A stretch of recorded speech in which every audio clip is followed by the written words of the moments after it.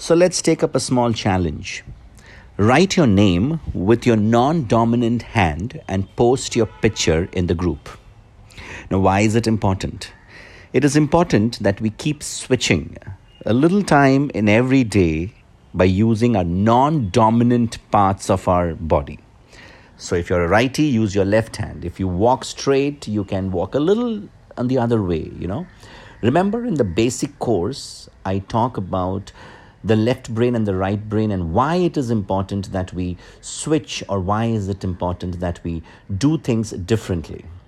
So, let's do this. And here's my photo. And I challenge Rakesh Jain to do the same and further challenge 2 or 3 more people of your choice. Gavin, I challenge you to do that. And of course, Rolly. So these 3 people I challenge to write with your left hand, challenge 3 more people, put your photo up.